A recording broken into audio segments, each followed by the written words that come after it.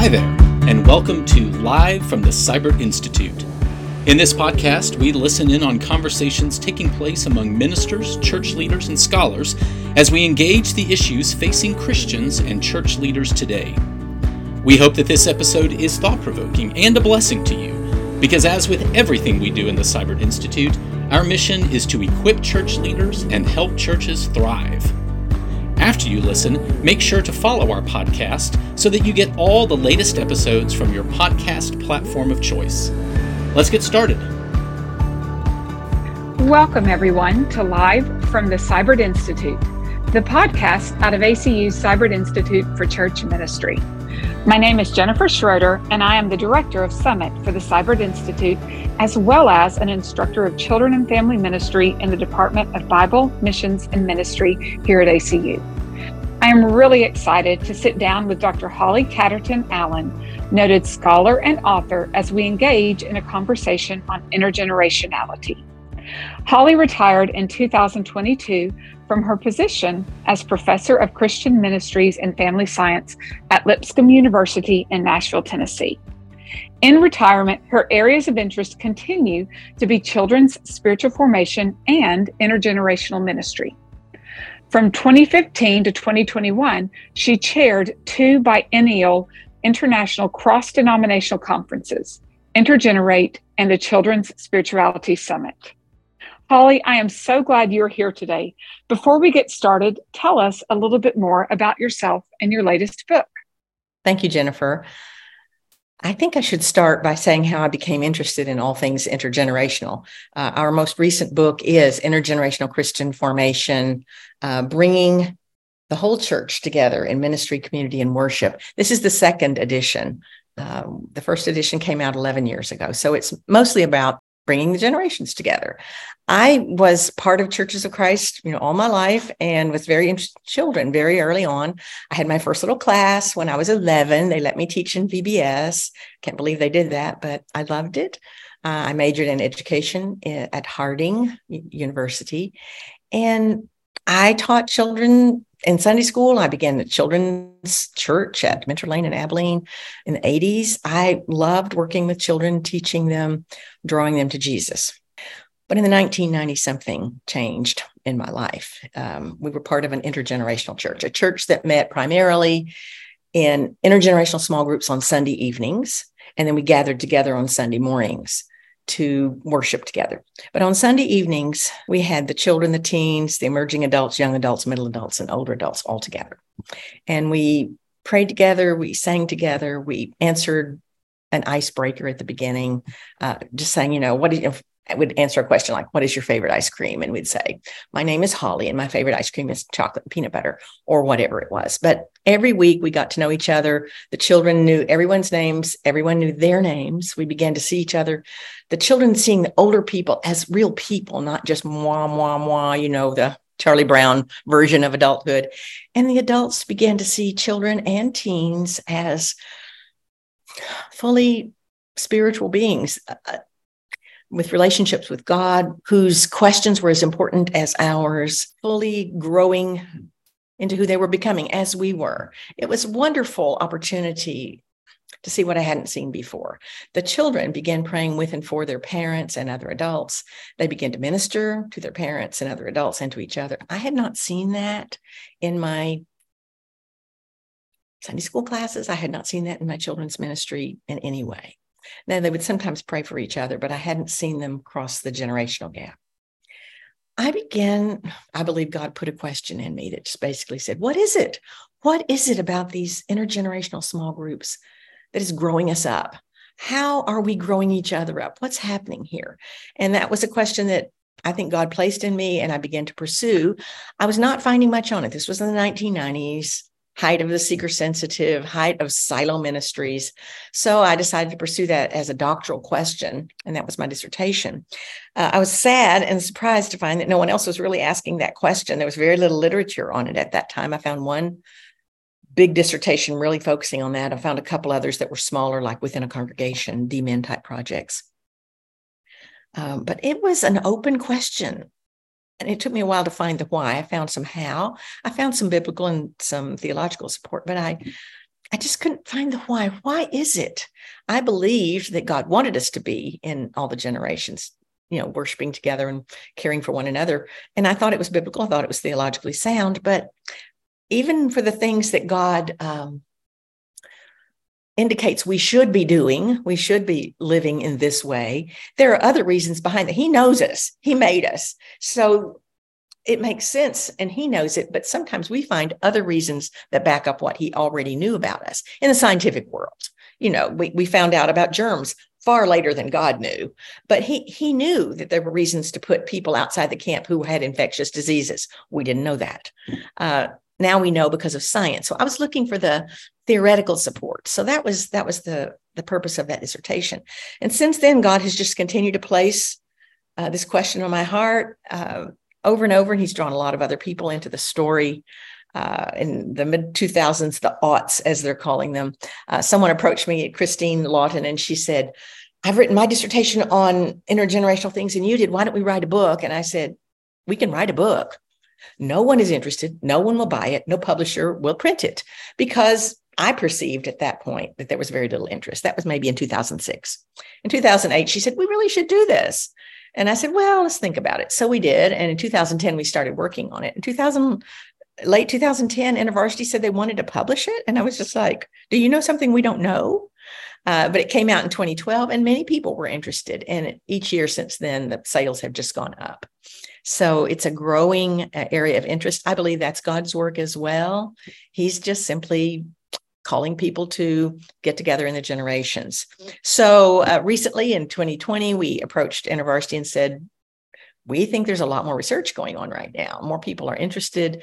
In fact, there's kind of a tsunami of interest around the world. What about a second edition? And they were completely on board. They just said, absolutely, let's go for 10 years. That would have been 2022, but we didn't quite make it. So it's just come out June the 13th. And so we're really delighted. Has quite a few new chapters and some new insights and just updates.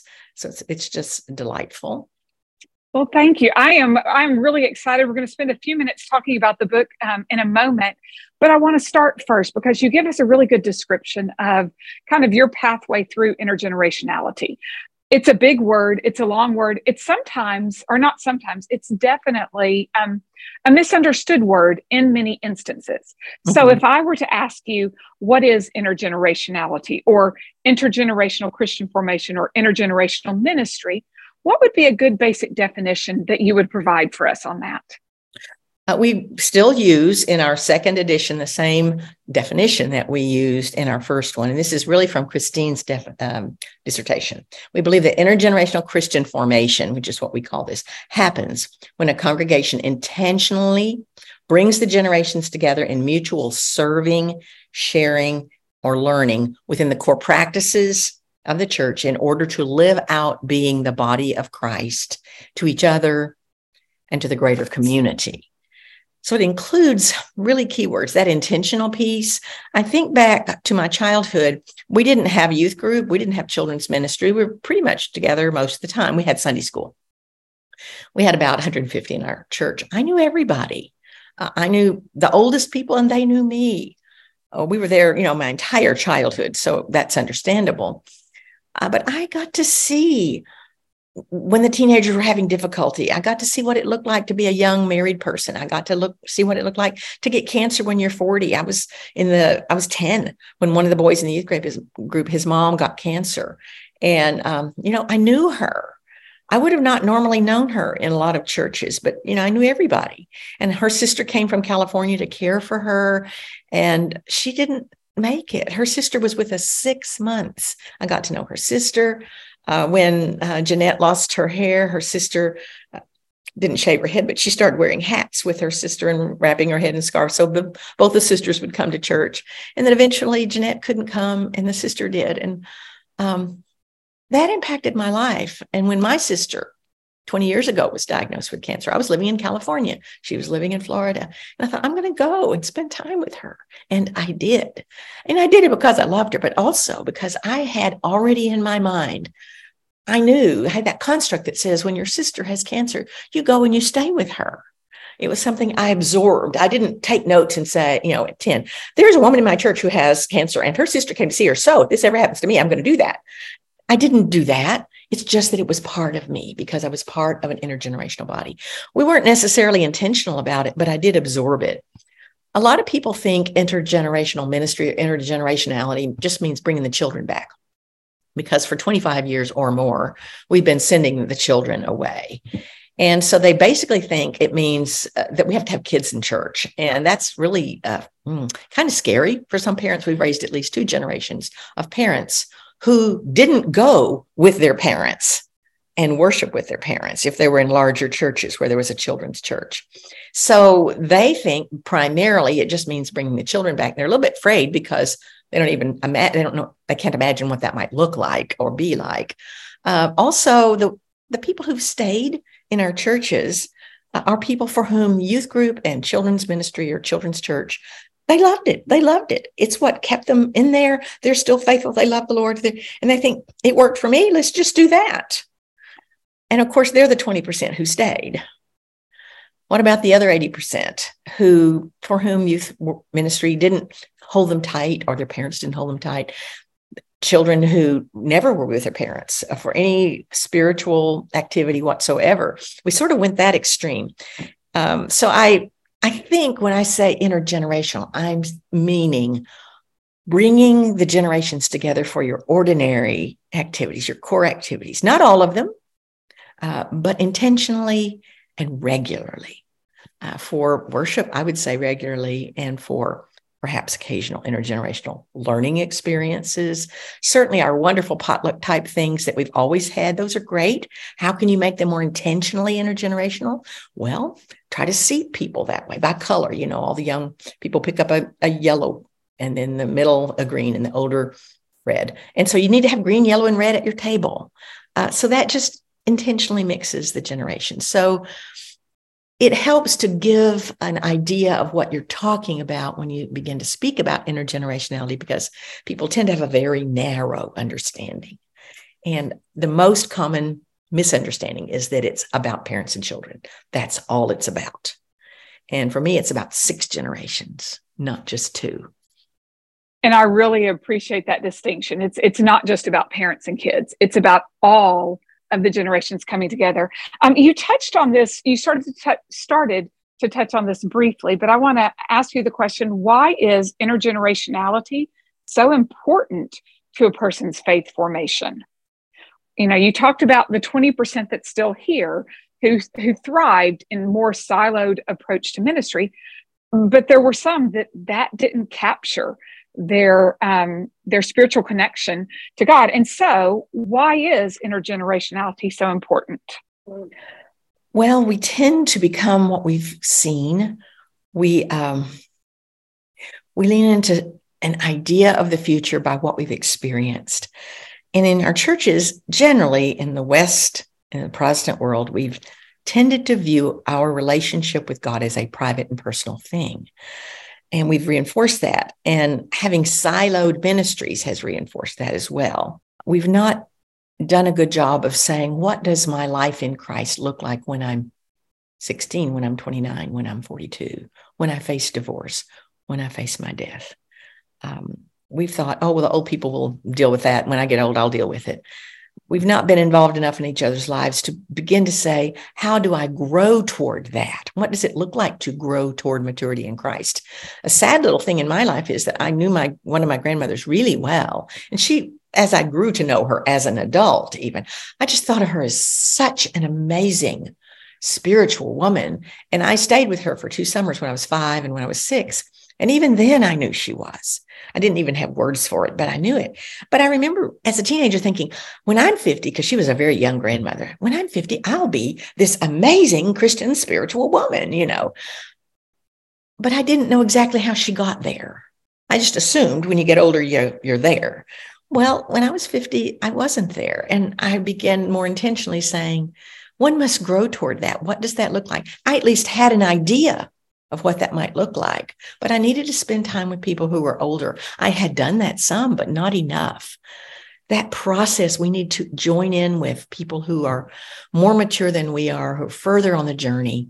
My spiritual director is younger than I am. We've been in this relationship for 35 years. We didn't call her a spiritual director. We didn't know that term. That she was before she knew it. And as we grew in our understanding and our knowledge, we first realized she was out. We are anamkaras for each other, that spiritual friendship. But as I began to look at becoming a spiritual director, I thought that's who Melanie is. But she's younger than I. She just simply had grown in a different way than I had. So it's not necessarily people who are older. That's my point here. It's just people who are further on the spiritual journey. And if we don't spend time with them, we're not going to really know what that looks like or how to become that. You said, why is it important about being with all the generations? Since we tended to look at spiritual formation as a private, individual, God and me kind of thing, we fail to notice that in Scripture, it is almost always communal. And when Paul says, my dear children, for whom I am in the pains of childbirth until Christ is formed in you, that gives such a strong sense that we as individuals and as a group help transform, help conform others to the image of Christ. It's a communal thing. I think it's intergenerational, but it's communal. And of course, intergenerational doesn't necessarily mean that you have to be with someone 40 years older. It can be just someone just a little bit ahead of you. And again, not necessarily older, younger, but 12-year-olds learn wonderfully from 15-year-olds. It's not that you all have to go sit around the 80-year-olds, although that's good as well. So being with people at different stages of their journey can help open up what it looks like and to be a Christ follower fully, and then how to get there. I think God meant for the generations to be together, not just simply because we would survive better. It's a survival issue, or it was in the past, in the long past, it still is. But I think he knows that we learn better that way. It's really hard for 14-year-olds to grow each other up. It kind of becomes a Lord of the Flies thing if you're not careful. So having a youth group is not bad. There are a lot of great things about a youth group, but having different generations there keep the 14-year-olds from being each other's main mentors. We need those. Even 3 or 4 years older can be helpful. That's why I like when the middle school and the high school gets together, because you already are cross-generational at that point. And the last thing I'll say is, once you're a parent, you understand your job is being to help grow your children up, but you recognize before long that they are growing you up. We grow each other up. And I think that happens in cross-generational communities. When you're with people in other stages, other ages, we're growing each other up. And I think God knew that. And that's why I think we need to be with all the generations for our faith purposes, for many other reasons, but also to mature in the faith. Yeah, there's just such a richness about this intentional coming together of all the generations that is incredibly impactful from a spiritual formation perspective, and many others. I don't want to say just that reason, but for many others. When we think about ministry across generations in churches, what are some ways we get it right? And what are some ways that maybe need further attention or growth?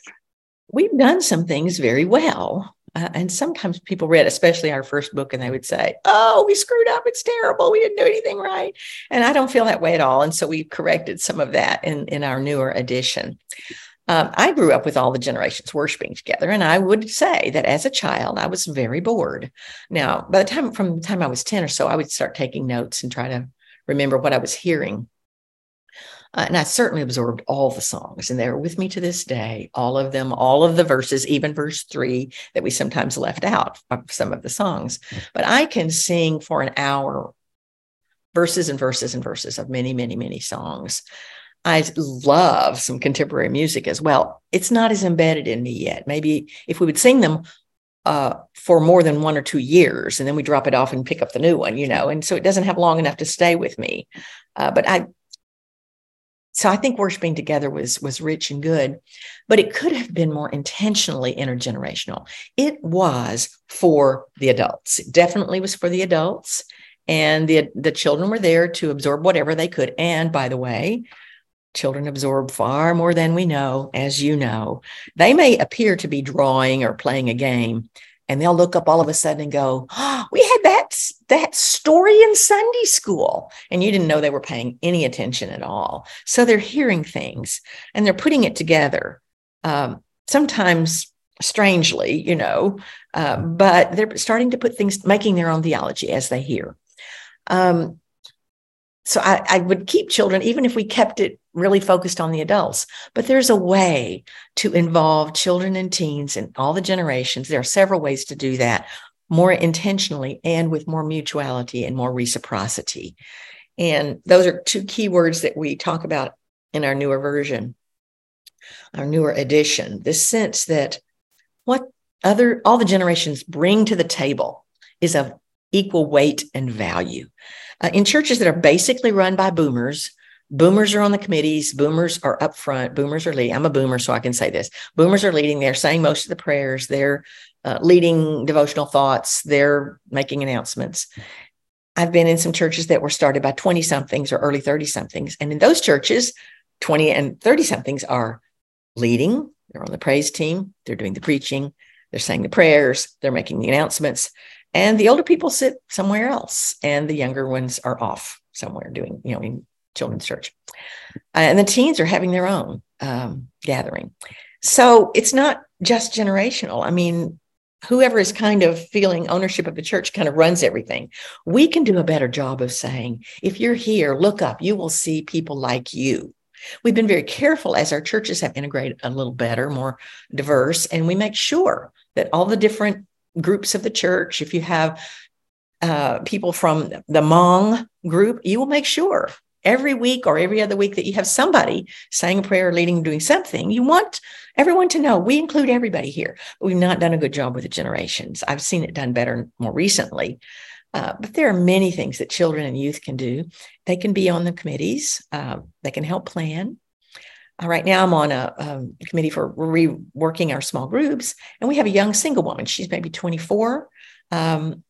And she says, I do feel a little awkward being the only single person in the room, and certainly the youngest person in the room, but I'm really glad to be part of this. I'm glad to be invited. And every week, she's a quiet kind of person. Every week that we meet, we say, would you like to add anything, Audrey? And she always has very insightful things to add. And she's also able to say, if you look at what you're planning, have you made a space for the singles of the church to be intentionally part? So she brings up things we hadn't thought of. Let's see, what have we done well? We have at least worshiped together in some seasons of our history. Some are bringing the children back. Some are saying they don't want to do that yet. Some are saying the children don't want to come back. We've done fellowships well. We gather together with everybody. We've done it very well. We've done Christmas caroling intergenerationally. We've had men and boys retreats together, not saying it's going to be the men for the boys. It's them, all of them together doing whatever they're doing together. We've had women and girls retreats, everybody doing everything together, not the women doing it for the girls, but all of us together. We've had wonderful cross-generational service projects, missions, trips. Some of them have been what I would call truly intergenerational. Some of them are sometimes the adults will take the teens on a trip and then they'll hang around and like pack lunches or stuff. They don't do what the youth are doing. They just supervise and oversee and make sure there are adults around. But when you do a mission trip where everybody does whatever they go to do, that's truly intergenerational. So we've done some things partially. How can we do it better? I've just mentioned a couple of things. I would say, how can we do it better?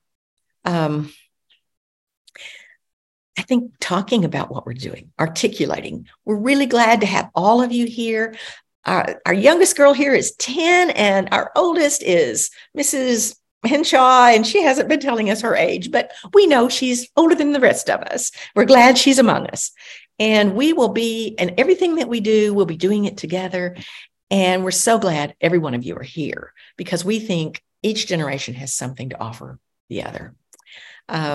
So talk about it. Don't just show up and say, oh, we're all here together. I love when you finish an event that you have really intentionally included all the generations and talked about it along the way to say, how would this event have been different had we only had the young moms here or only had the retired people here, or only had the emerging adults here. One of the sweetest things I do is for one of my classes, when I teach this course on intergenerational ministry, the last thing we do in the semester before the final time where everything's crunch is I have all my students over. So they're all these 18, well, they're usually 20, 21, 22-year-olds. Then I have a family down the street. They've got 4 girls. When I first started doing this, they were 6, 8, 10, 12. And then the last one I did, they were 12, 14, 16, 18. So one's graduating. And then their parents come who are they were in their 30s now, and they're in their 40s, and their grandparents come. So we typically have all the generations except, well, we don't have any babies, but we have dinner together, and then we make donuts. And since the 4 girls who come every year, they show the college students how to make donuts. And at the end of the night, I always say, how would this have been different if we had only had the college students here, or one generation here? And the part of that question is,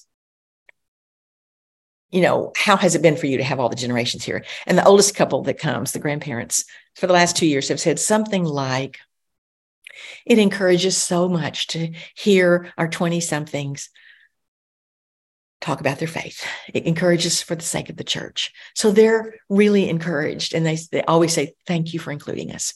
The girls always say something like, I got to teach a college student how to cook donuts, or they sometimes bring a new game. We play a game while we only have 4 people in doing donuts at a time. So the other 12 or 15 are playing a game. And after the first 3 years, we played the same game every year. They started bringing whatever game they wanted to share. And so they'll say, we got to teach the college students how to play whatever the game was. And then the college students say things like, it's just really good to be with families. I miss children. Or, and this is my favorite, when we go to events that we're included in, it's usually about us. So everything that happens is about all the college students. But when we come here, we find out it's not all about us. We get to serve other people. We get to enter their lives. Oh my, isn't that just rich and wonderful? So if we're intentional, and just add that question at the end, how would this event have been different if just the teens were here, whatever. And then you get to talk about why that's important. We failed to, in general, say, why are we doing what we're doing? So in some way, address what we're doing and why we're doing it. I would include what can we do better? I would include having children, teens, emerging adults, and the oldest people on planning committees. We tend not to include them. So be intentional about it. Sometimes children don't belong on some committees, but most committees, they can have a voice. And children feel really awkward being the only 11-year-old in there. So you might want to invite 2. We found this when we do intergenerational small groups intentionally for DMin projects, Doctor of Ministry projects, that you're trying to get your little group together. And so you invite an 11-year-old and a 15-year-old and and then that 11-year-old sits there terribly intimidated, no matter how wonderfully welcoming you are. And of course, halfway through, they realize, oh, my voice matters. But those first few weeks, they just feel very awkward. So now when I advise doctoral projects, I say, if you're going to be including children, include at least 2. And sometimes it's hard to get kids to join up, but I think it helps the kids.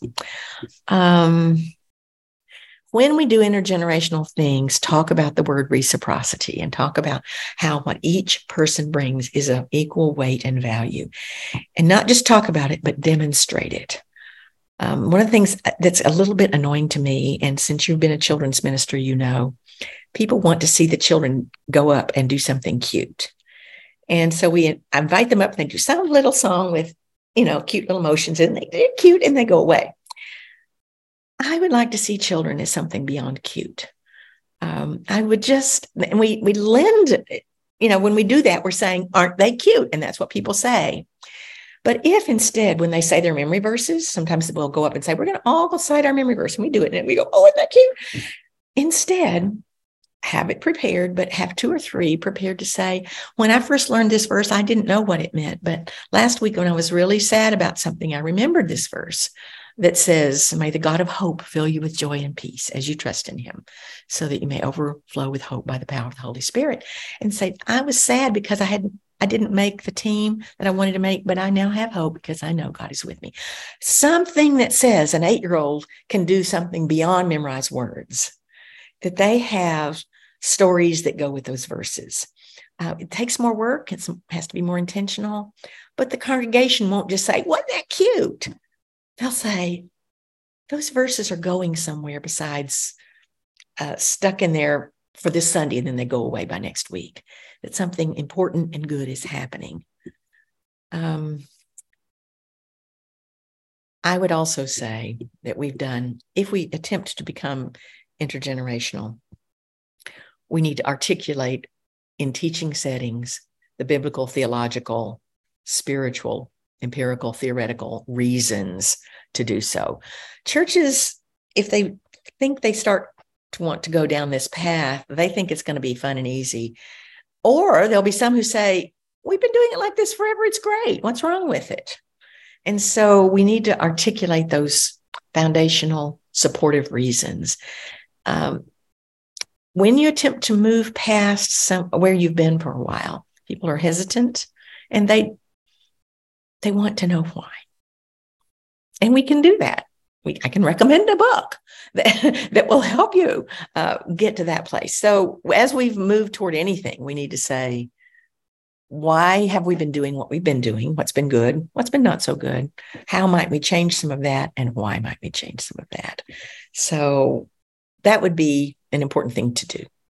Well, that actually leads me really well into my next question.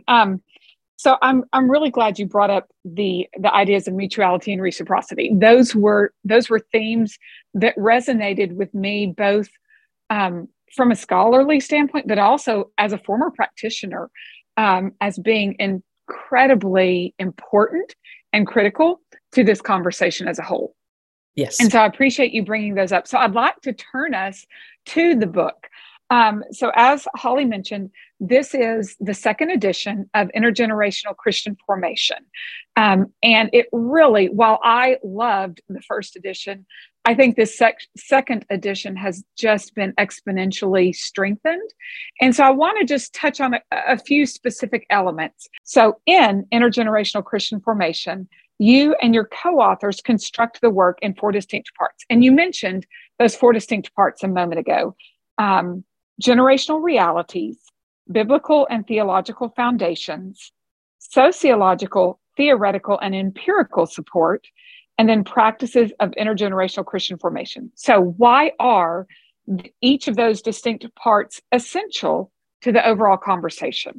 Well, firstly, that generational realities, we had to address what is. And I would say the most important piece there is, why did we do silos?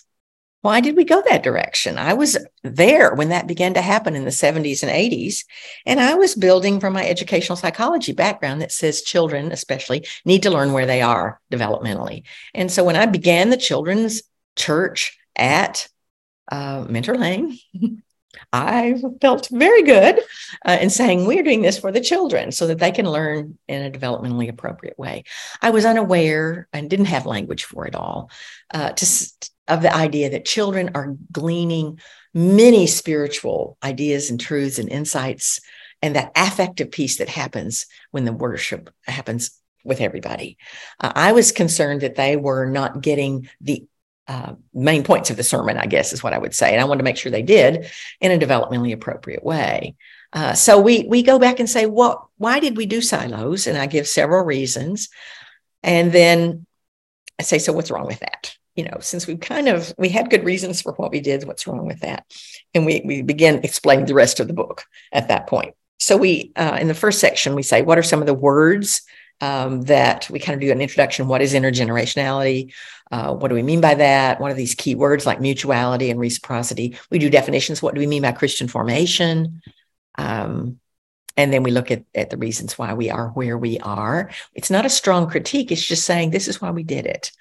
But we also say things like, this is an aberration. This kind of started in the mid-50s, 1950s. Those of us who've been sort of born since that time, assumed it was all of reality. So we kind of just look at what is. That's the important first piece.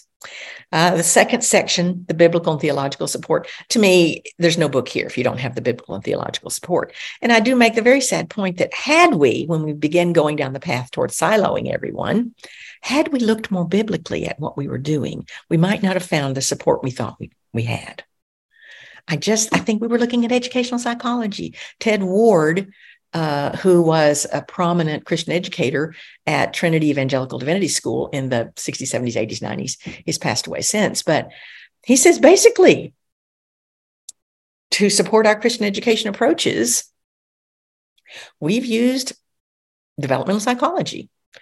And he didn't say it, but he could have said, rather than theology, that's been our supporting discipline. So I think we wouldn't have gone so far down this path had we looked a little more closely. Not to say there's not support as well to teach. I mean, older women teach the younger women. I mean, there is support for dividing out for different reasons and special times. The boys, especially, went to synagogue and in the interim period after the temple was gone in Jesus's day. So there was some teaching by age and by stage. So we're not saying it's all wrong. We're just saying, is that the predominant way that we become Christian? Not that we learn facts, but how do we become Christian? So we're trying to establish what we were doing in that first section. And second was then, of course, the biblical support, which I think there is. In the Old Testament, I think it's descriptive. How did the people of God become the people of God? I don't necessarily say it's prescriptive. We don't have to go back and live like the Israelites lived. But it is descriptive of how God grew a people. This is how he did it. Of course, you say, well, that's just the way everybody did things back then. Maybe, again, for survival purposes. But I would say we're surviving. This is part of our survival. As a people of God, we have to have everybody. It's part of our survival. I would say the last 30 to 40 years have been a testimony to how well we are not surviving in a setting where we're splitting everybody up. So that's the biblical theological support. Corey, our new author in this book, Corey Seibel, wrote the theological chapter. That was one of the only criticisms we got on the earlier book, that it needed a stronger theological chapter. And he wrote this and brought in mutuality, reciprocity, unity and diversity, accommodation, another really important word. Up until recently, in the last 50 years, we've expected children and teens to accommodate to the adult world. And we're saying, accommodation needs to go both ways. For all here, we're going to all have to accommodate. Everybody can't accommodate to me. I need to also accommodate. We've had some older people who really don't want, people in their 70s and 80s who are saying, I don't want to sing those young camp songs. And they don't want to accommodate for some other generations. And of course, many younger people now are saying, those old dead hymns. And we're going, well, what about the idea that that's the heart music for a couple of generations in your church? Can we accommodate for them? They're accommodating for you by singing some of the songs that you know that they don't know that they're learning. So I love that. That was a wonderful theological point that he made, that Jesus accommodated us by coming as human. I love that. That's the second one. The third, these are really important chapters to me, because my question when I went to do my doctoral work was, why? And I found some biblical and theological support, but I also wanted to know, were there other kinds of support? I found a bunch in the sociological world. My favorite was the theory. I couldn't find a theory that went with this until I came across Vygotsky's work, the idea that we need to be with people a little further ahead of us on the journey to become who we want to become, like midwives. You just don't go read a book about midwifing, and you don't just sit at the feet of the expert and taking good notes. What are the 3 points? And you go, now I'm a midwife. You need to be midwifing with more experienced midwives. So I loved learning that, and it answered my question, at least initially. There's a theory that goes with this. Then my favorite, it's a new chapter in this book. I think it's chapter 9. It is the empirical chapter. When we wrote our first book, yes, chapter 9. When we wrote our first book, there was so little empirical support, very little empirical support. And I found, a few doctoral dissertations and some DMin projects. I found 50 for this one. For the first book, we looked from 1984, when the first dissertation we found was published. And so 1984, there's one in 1990, one in 1996, mine in 2002, and then Christine's in 2006. I found 50 from 2010 to 2020, 50. So it shows how the field has grown and how many doctoral students are saying, we need to know more about this. Loved gathering that data, finding what they saw in their research and sharing all that. So that's one of my favorite chapters, the empirical support. And then the fourth section of the book, which is everybody else's favorite part of the book, is what does this look like? When people are becoming interested in intergenerationality, their first question is, how do we do it? And no matter where I go, wherever I speak, whatever I do, I say, for me to get to the how, we're going to do the why first. I insist on never just teaching the how. The why has to be there. If you just teach the how and they try a couple of things and it doesn't work in their setting, they'll say, oh, that won't work for us. But if you're committed, if you know the why, if you see how important this is to growth as a body of Christ, then you're committed. You say, well, that didn't work. Let's try this. So it's the how. But the how chapters are fun and interesting and easy reads, and you will find something that you can start with in your congregation, even if it's just one intergenerational small group. Many people say, oh, one of the reviewers said, the last section of the book is worth the price of the book. And I thought, that annoyed me, but what he meant was it's good stuff, but I was like, no, you have to have the whole book.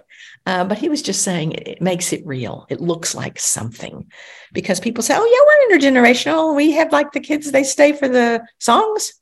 And so we're intergenerational, and it's so much deeper and richer. So this shows and demonstrates, has good stories. So we love section 4 as well. It's wonderful to catch a glimpse, to envision what it might look like. Yes, and I agree.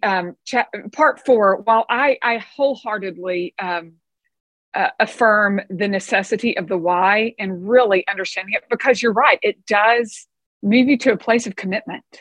It's not just a fad that you're trying. It's, here is the reason why this is so important in our churches. But I agree, part 4, from a practitioner standpoint, is incredibly helpful and just really a tremendous resource. I'm going to back us up, though, to chapter 2. And you touched on this a little bit. In chapter 2, the book traces how, through the best of intentions, churches have ended up operating primarily out of age and stage approach to ministry. As a result, there really can be a tension felt between this idea of age and stage and intergenerational ministry. So how do we navigate that tension? We were criticized for that in our first book. We did, some of the book reviews said they're so committed to bringing the generations together that they just throw out all age and stage ministry. Well, actually, we didn't. And I found 9 places in the first book that we said, it's both and. I mean, use that exact words. But I was so frustrated with that criticism that I went back and checked. It's there. It's just not as obvious. And so in this book, we made it explicitly clear that it's a both and proposition, not either or, because children's ministers and youth ministers sometimes feel threatened, as though we're saying, throw out Sunday school, throw out anything you do with just the youth. It's all of us all together all the time or nothing. And we're just not there. That's not what we're saying. I'm sure most everyone would agree that the pendulum just has gone way over to the age and stage approach. We are not advocating that we just throw all that out and swing the pendulum far back to the other side. We're looking for a balance. And every church will need to kind of find what that looks like for them. I would say it's the rare church that can lead well enough and draw people in and win people to a fully intergenerational approach, even with a year or 2 preparation. I would view it as something that you begin to implement here and there, now and then, in small ways, and, do something you're already doing well and make it more intentionally intergenerational. Like your potlucks, people still sit, the kids together, the youth together, the older people together, the boomers together, and all that. There are ways to make that a little more intentionally intergenerational. Like the colors I mentioned, and put some questions in the middle, 3 questions that pretty much anyone can answer, so we get to know each other.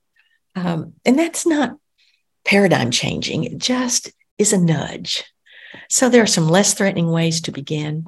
But I don't even think the end goal is to become intentionally intergenerational in all things at all times. That's not actually, I don't think we ever say that in the book. Maybe that is what people come up with, though. That's what they want for us. No, just being the body of Christ more intentionally with all the generations. Oh, another piece that is very important. We say it a couple times. To be intergenerational doesn't mean all 6 generations, or as they're saying now, we do have actually 7 generations. We do have some of our 90s living and joining with us, and our alphas are there, and you hear them. So 7 generations. You don't have to have all 7 together to call it intergenerational. When the youth group has something they want to do together, invite the emerging adults or invite anyone who's retired who wants to join them. Now, I wouldn't recommend that for your trampoline night, but, pick something everybody can do and say, we just want to explicitly invite anyone in their 60s or anyone who is a grandparent, but your grandchildren may not live here, or even if they do, come and join us. If you're missing your teen grandkids, come and join us. So that's just 2 generations, but that's okay. That's still intergenerational. That relieves the pressure to say, what are we going to do with the babies? So I think that's important, but it's the both and either or that we're looking for. Does that respond to your question? It does, yes. And I think it's important. And you use the word balance. And I think that is such a key component that y'all really do a good job of articulating in this second edition of this. What are the benefits of both, and where context matters? Where can we dive more fully into an intentional intergenerational opportunity, and where maybe are those times and spaces where we need to attend more carefully to age and stage because of complexities of the context? So I think y'all do an amazing job of talking about that. So the first edition of this book came out more than 10 years ago, and in my opinion, was already a really impactful book. With this new edition, though, you have added chapters and expanded or revised existing chapters. With these changes in mind, what are some elements of this new edition that you believe are especially meaningful for the person serving in ministry? So far, the feedback we've gotten for the people who've already read the book, and that's not very many because it's only been out, a few weeks, but I did talk to someone just this week who got an early, he was one of the influencers that we sent a book to, and he was saying that the chapter on intergenerational spiritual disciplines, these spiritual disciplines have often, at least in my experience, been experienced individually. You might even be in a group, but you're just doing it yourself. As we talk about bringing the generations together, the big gap has been, how do we do anything in Scripture together? This is a way to do it, to do an intergenerational lectio and have a child and an adult share their word or their phrase and why. Fabulous, powerful. I'll share a couple of quotes with you in a minute. So that chapter probably will be the easiest for people to do in almost any intergenerational setting. There are others like intergenerational prayer. Dwelling in the Word can be done intergenerationally. Imagining a passage, though, the Ignatian imaginative prayer piece, we just, I call it imagining a passage because it's more intuitive for me. That can be done in almost any setting. Doing that by itself, again, and sharing, divide up into pairs and say, who were you in the story? What did Jesus say to you? What did you say to Jesus? I've experienced this, and I've had 2 of my doctoral advisees do their DMin project in this kind of setting. And amazing quotes come from that. I want to share 1 or 2, and then I'll come back to the rest of your question. This is from a young woman who did her DMin with in an intergenerational small group. The youngest was 6. The oldest was 83, I believe.